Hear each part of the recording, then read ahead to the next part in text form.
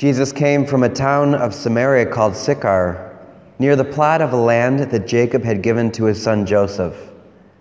Jacob's well was there. Jesus, tired from his journey, sat down there at the well. It was about noon. A woman of Samaria came near to draw water. Jesus said to her, "Give me a drink." His disciples had gone into the town to buy food.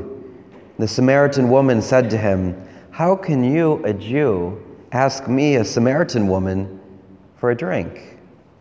For Jews use nothing in common with Samaritans. Jesus answered and said to her, "If you knew the gift of God and who is saying to you, 'Give me a drink,' you would have asked him, and he would have given you living water." The woman said to him, "Sir, you do not even have a bucket, and the cistern is deep.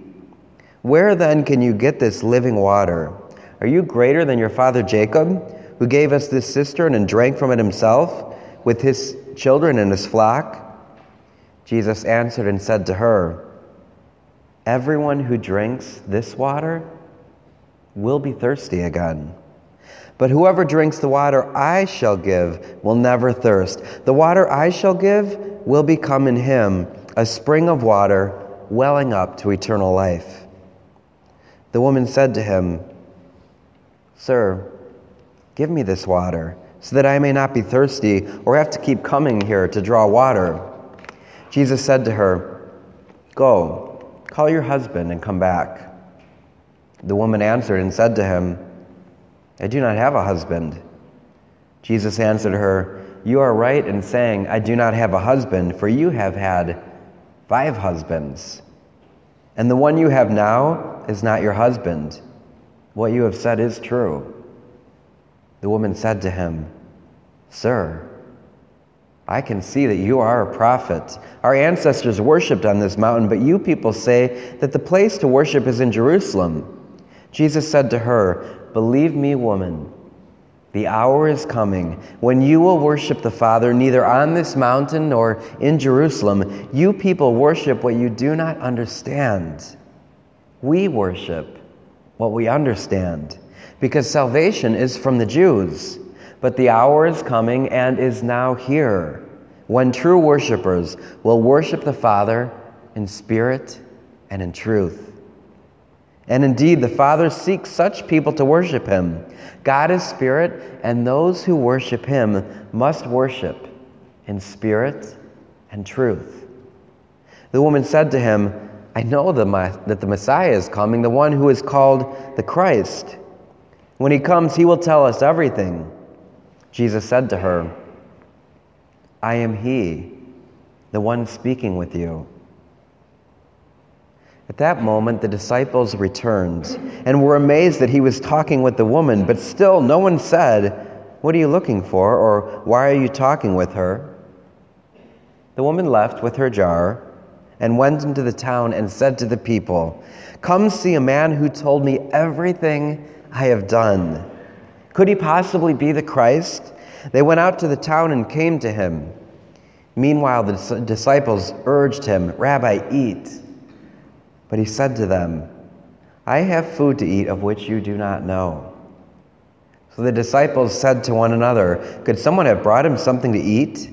Jesus said to them, "My food is to do the will of the one who sent me and to finish his work. Do you not say in 4 months the harvest will be here? I tell you, look up and see, the fields are ripe for the harvest. The reaper is already receiving his payment and gathering crops for eternal life, and that the sower and the reaper can rejoice together. For here the saying is verified, that one sows and another reaps. I sent you to reap what you have not worked for. Others have done the work, and you are sharing the fruits of their work." Many of the Samaritans of that town began to believe in him because of the word of the woman who testified, "He told me everything I have done." When the Samaritans came to him, they invited him to stay with them, and he stayed for 2 days. Many more began to believe in him because of his word, and they said to the woman, "We no longer believe because of your word, for we have heard for ourselves, and we know that it is truly the Savior of the world." The Gospel of the Lord.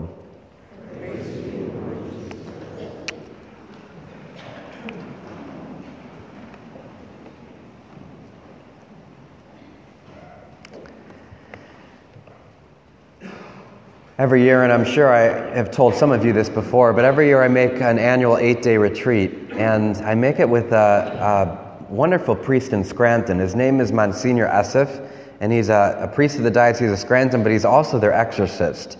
And not only is he their exorcist, but he has a real mystical life. So he was Mother Teresa's spiritual director and confessor and would go around the entire world just leading the nuns on retreat. And his director was actually Padre Pio. And one of the gifts that Monsignor Essif has, that Padre Pio had, is the gift to read souls. And I remember when I first went to see him, I was a little bit terrified that he was going to see something in my soul that was just really bad. And so I remember really being kind of a little nervous about it. And the amazing thing is, the first time I met with him, and he could read my soul, he looked at me with nothing but love. And even the worst sins that I had and was most afraid that I didn't even have to bring up to him, he looked at that too with nothing but love. And it was an amazing experience for me of having kind of been revealed before someone, and even the part of me that was most shameful or most afraid or most hidden was reverenced and was seen with love. And I bring this story up today because I believe that this is what the woman at the well experienced.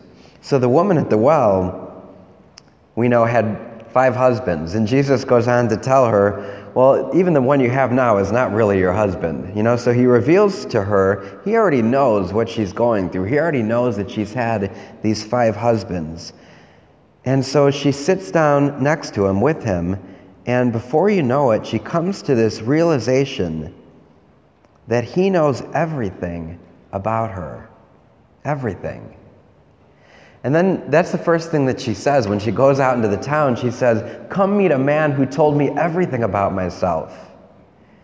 And I think the wonderful thing about it is she was rejoicing in that. She was rejoicing that there was this prophet, she thought, or this man that nothing was hidden from. And not only was nothing hidden from, but he looked at her with great love. And I think about that. Where he met her at the well is so significant. Because the well symbolizes that emptiness that we all have, that well, that we just have this longing, and we try to fill it in a lot of unhealthy ways, whether that be food or whether that be sexual things or whether that be addictions. We have a well that we're constantly trying to fill. And I love that it's right there that Jesus meets her. It's at her base desire for thirst. He meets her right at the well. So I just want you to think about that for a moment. What is your well? What is the place in your life that you just find this unquenchable longing or thirst? Or what is that sin in your life that you have been struggling with for so long, or maybe have been afraid to reveal in confession? It's right there that Jesus meets you. And the wonderful thing is, if you allow him to meet you there, if you go to the well, you will experience nothing but unconditional love. And that's one of the things I love about the sacrament of confession is when people come to confession, I think oftentimes people sometimes are afraid to reveal their sin, or even people that might come face to face and know me say, "Father, I don't know if I want to say this to you." And they say, "I'm afraid you're going to think differently about me." And when they bring up whatever sin that is, I know in my heart I've only experienced more love for that person. I only see them with more love because they've had the courage to bring up and the trust in me as a priest to bring up whatever that sin was. And ultimately, that's how God treats sin. That's how God treats whatever your well is. He's waiting there. And that's kind of how I like the image of the priest in the confessional with the red light on. God is just waiting there for you. Jesus is waiting right there in that sacrament. And ultimately, the only way we can have our well fulfilled is right here. It's right at the Eucharist that we receive the body and the blood of Christ. And it's a reflection back to the first reading when Moses was commanded to strike the rock, and he struck the rock, and from the rock gushed this water. The same thing happened when Jesus died on the cross. The centurion struck his side and gushed water and blood. Right here at this well, his water and his blood is flowing for you. He knows you. He knows everything about you. He knows your sin. He knows your longing. And above all that, he loves you. And so come to him and just allow him to meet you at your well.